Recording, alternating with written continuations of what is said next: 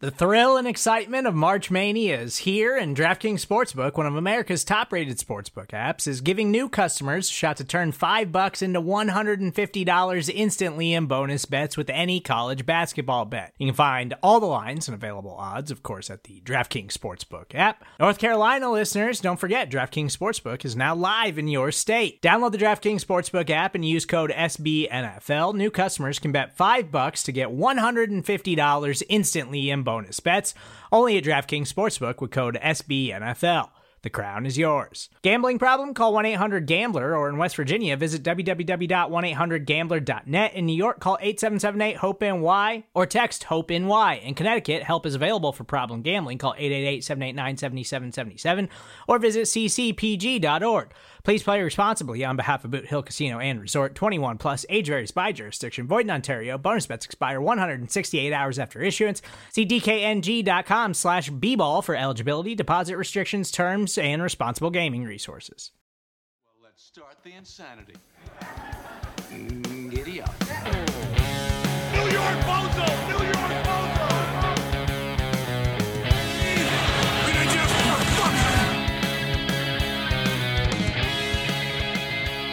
Yes, 3-0, 3 in a row, 37-30, the final score in New Orleans. The Packers over the Saints. My goodness, we are two Schlitz to the wind here on the APC podcast, Rapid Game Reaction podcast, whatever it is we're calling it these days. I'm Zach Rapport, at Zach Rapport on Twitter. Follow the show at the APC pod. The final whistle echoing just minutes ago, and I am joined to talk all things Packers victory celebration with Jason Hirschhorn today. How are you, Jason? It's good to be back on the show. I feel like it's been legitimately 3+ years. It is shamefully, yes. It's been like 3 years. I'm sorry. Call me out. I'm holding you personally responsible. I am personally responsible. I'm sorry. Welcome back. How are you? I'm doing well. It's been a very exciting Sunday of NFL action, capped off with, what we think is probably the game of the weekend, but I guess Monday Night Football still has a chance to top that. But yeah, a very exciting time if you're an NFL fan.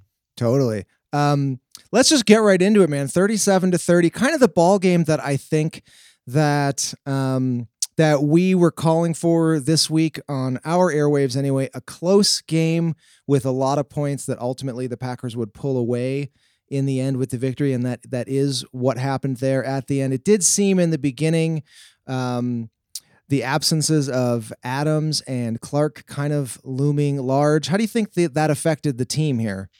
I think it's fair to say that the absence of Adams, while not insignificant, was certainly not anywhere close to as large of a magnitude as Kenny Clark's absence. Yeah. You saw throughout the game how the Saints really tried to punish the Packers up the middle, and that became even more of a problem after Christian Kirksey, the inside linebacker, went out for the game. So that was a weakness for Green Bay pretty much throughout. And still, the Packers were able to, I wouldn't say play a great game defensively, but to get enough stops and obviously that big turnover in the second half that really allowed them to go ahead for good.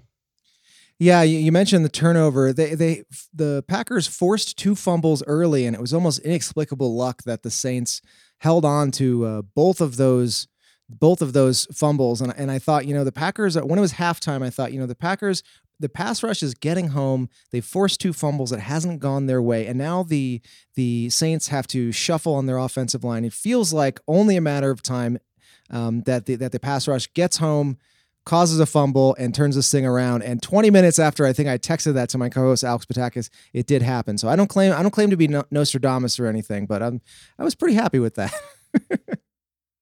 It was kind of a strange game for the Packers pass rush. They didn't really get to breeze that often. And obviously the Saints are an offense that is predicated on a lot of quick passes, and that's going to affect the defense's ability to get to the quarterback. But officially, as I look at the box score, they only recorded 2 quarterback hits. The total number of pressures is higher than that, but it wasn't a situation where the Saints were operating under duress very often. And obviously that final turnover at the end made a humongous difference.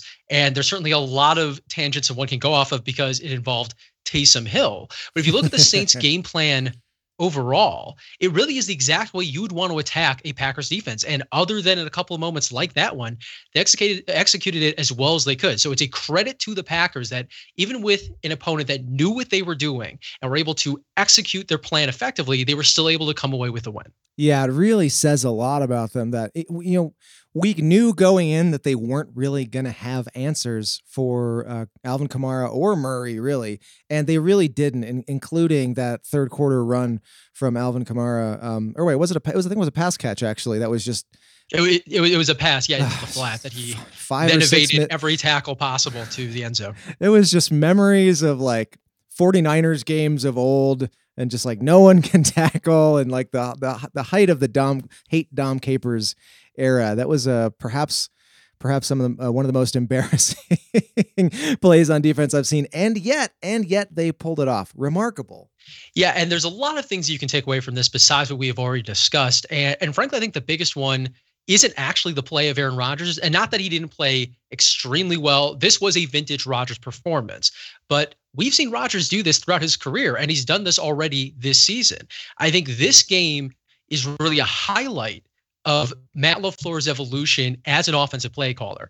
Now, we go back to last year, and he had some really good games as a play caller. I would point to that game against the Seattle Seahawks in the divisional round as being, at the time, his best game as a play caller to date.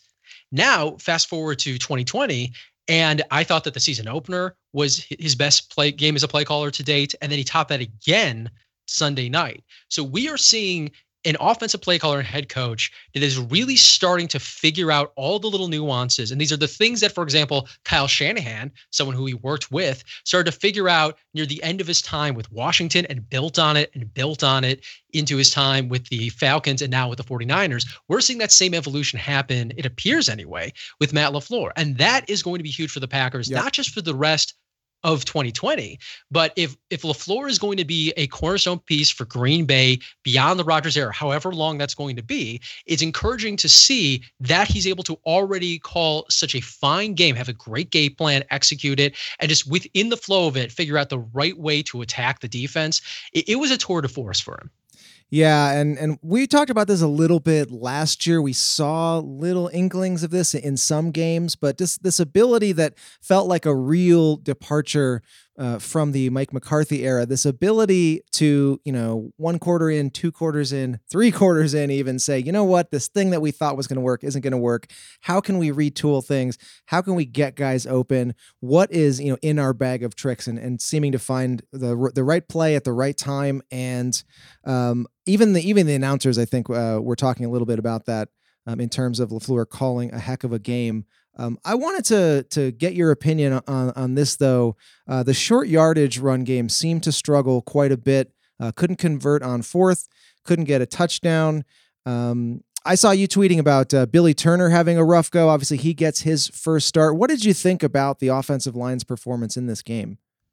Billy Turner did have a very slow start to the game, and to a certain degree, that's not totally unexpected. He hasn't played yet this season. There was no preseason. He really hasn't spent a lot of time in something approximating live action since the scrimmage in Lambeau Field back in, I guess that must have been early August or very late July. So there was some rust for him to knock off. After the first couple of drives, I thought that he was much better. Now, there's probably a realistic or reasonable discussion to be had whether or not he's better for that offensive line than Rick Wagner. But after those first couple of series, I did not think that he was a liability for the Packers.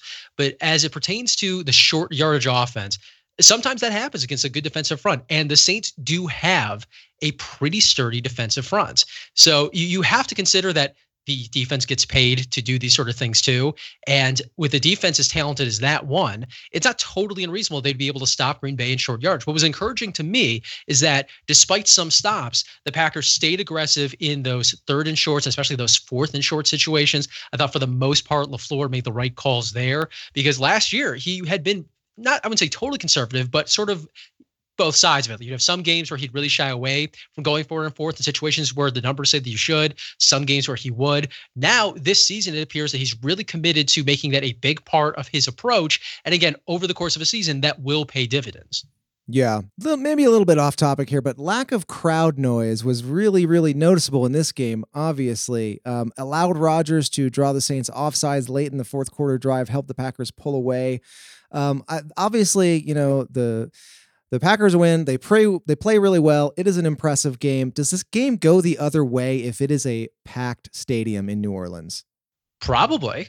I think it's really fair to say that probably was one of the things that made a big difference in the final outcome. It's not just that Rodgers was able to draw the defense off sides, although that's certainly something you can't really see him doing, at least not multiple times, if that is a normal Superdome environment. But the Packers had full ability, as any road team would in that situation, to do their silent count, to just do some of the little nuances that it's hard to do on the road, at least in a place that tends to be as loud as a Superdome has been historically. So it's a much more friendly environment when you don't have to deal with that cacophony of sound that you typically associate with the Saints fans. So yeah, it absolutely made a difference. Other things did too, but if you had to say, would that make the difference in the final outcome given what we saw? I'd say that's probably the case. So the Packers benefit from this very weird 2020 season in that way. Yeah. We're bopping around here a little bit, but I wanted to get your opinion on Allen Lazard. I mean, in the absence of Davante Adams, Lazard stepping up 6 receptions, 146 yards, and the touchdown. I mean, what's not to like? What did you see from him tonight? I think we saw Lazard's strengths played up in the way that the Packers ran that offense. Now, the deep bombs are certainly going to get attention because Lazard, by his own admission, is not the most fleet of foot athlete. But I think this goes to show the things that he does really well and the things that the Packers offense is designed to let receivers do, even if they don't have traditional vertical speed. A lot of those deep shots that went to Lazard were situations where the Packers ran play action, hard fakes that drew in the linebackers and also drew in some of the safety help, giving Lazard in many cases essentially a one-on-one situation. Lazard can win in those kind of setups, and he has really good ball tracking ability. I think that's what you saw, especially on the deep shot that where he caught and then fell just short of the goal line. Aaron Jones scored a few plays later. That's the kind of thing that he can do really, really well. So even if he can't create immediate separation at the line of scrimmage the way that someone like Davante Adams can, there are ways with the scheme that he can be made into a very effective receiver. And it's not just with him. Obviously, the Packers have done this with other players too, but it goes to show that the things that Lazard brings to the table are very conducive to offensive success with what Green Bay likes to run. Yeah. Switching to the defense, Kirksey goes out. They really missed him. And in general, we've talked a lot about it, but this defense is not built, not called to stop the run. And thankfully, they get enough pressure. Z forces the fumble and the turnover. They're able to pull it out, but you gotta feel like at some point, I hate to spin negative at this point, but that's going to come back to bite them, right? You would think so. And obviously, there are huge caveats here. Kenny Clark didn't play. Christian Kirksey, as we mentioned earlier, left the game with an injury. Ty Summers, while an effective special teams player, is not someone you want running a lot of snaps from scrimmage, and certainly not the guy you want in the middle of your defense, sort of as the defensive play call relayer. So they had a lot of things working against them in that regard. And certainly the Saints exploited that for the most part, but it's not that the Packers defense wasn't able to get stops altogether. They had several key ones, including some early in the game. That the first drive was a 3-and-out. So they did have moments. It is not a good defense. There's reason to believe that no matter what the Packers try to do in 2020, it will never be more than an average defense on its best day. But if the offense is going to put up this many points, and I tweeted this stat out, this is the first time the Packers have scored 30 plus points in the first 3 games of the season since the 1996 season. Now, obviously, the Packers had a much better defense in 96. They went to the Super Bowl with the number 1 offense and number 1 defense. But still, that is the kind of offense they're dealing with. This could potentially be the best offense, at least statistically, of the Rodgers era. And it does not have the best talent of the Rodgers era offensively. So there's a lot of things to be excited about with this Packers team, even if you acknowledge the deficiencies that they have on defense. And again, if the defense can make a modicum of improvement, especially with Kenny Clark expected to return at some point over the next few games, and if assuming this injury to Christian Kirksey is not super serious, there is a chance that the defense can be good enough to give this what appears to be a powerhouse offense a chance to not just win double-digit games, but really compete for the number 1 seed. And if you're the number 1 seed in the playoffs, you certainly have a shot at the Super Bowl. Yeah, we talked about sort of the two big game start to the season, boding really, really well. Most, I think, historically, we found most teams that do that are for real, but now it's 3 in a row, and this thing feels really real. So super exciting. Before I let you go, is there any sort of one thing or one player that we did not hit on that comes to mind that you want to talk about? Well, there were a lot of things that we did touch on. I would add this. We saw the Packers, given essentially their full allotment of offensive linemen, go with Lucas Patrick as the starting right guard, and then go with Billy Turner returning from injury as the right tackle. Now, we already touched on the Turner part of this, but I want to focus on Patrick. That they made that decision doesn't just speak to what they think about Turner. It speaks to what they think about Lucas Patrick. Yeah. This is a player who was an undrafted free agent, had a lot of athletic gifts for an offensive lineman, but really was not anything approximating a starting caliber offensive lineman until maybe some point last season when we saw him in fill-in duty. Right now, he looks like essentially the second coming of Lane Taylor. Now, that doesn't mean that he's a superstar offensive lineman, obviously, but that is a quality starting offensive lineman they were able to develop out of an undrafted free agent. And if you look at this unit, not just for the rest of this year, but looking forward, I mean, David Bakhtiari obviously has a contract that expires this year. They're going to have to make a decision similarly on Corey Linsley. They have, what appears to be a rookie with upside in John Runyon, but I don't think they want to play him as a starter right now. Right. And you sort of look at the various machinations that this could create down the line. Having Lucas Patrick there and playing at this level makes a huge difference. It gives them a lot of flexibility because if Corey Linsley were to leave next offseason, that's obviously the spot they would probably put Lucas Patrick. If they are able to retain Corey Linsley, Lucas Patrick could be the starting right guard, or they could put him somewhere else. Maybe if David Bakhtiari were to leave, which I don't think is going to be the case, but it's certainly on the table. Maybe that's a scenario where they kick out Elton Jenkins to left tackle. He certainly has the athleticism to handle that job.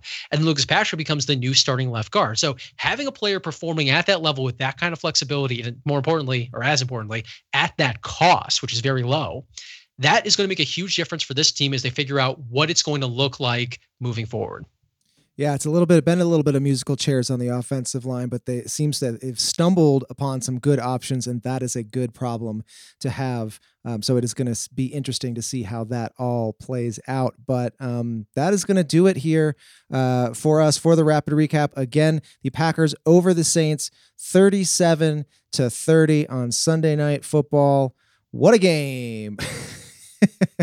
I'm just riding the wave. Jason Hirschhorn, thank you on West Coast time for taking a little. Are you in your sweaty room right now, or did you leave the sweaty room? I haven't left here in about 12 hours. Thank you for marinating in your own sweat and hopping on with us late at night. Normally have some East Coast folks on the show, but it's late for them. We're gonna let them take the night off, and appreciate you stopping by. And that's going to do it for us. Again, please consider giving us a rating on Apple Podcasts. If Patreon is your thing, patreon.com/notenugs, NOTENUGS. All right, guys, savor the win, soak it up, sleep well, and gloat at work tomorrow. And we will talk to you guys in a couple days.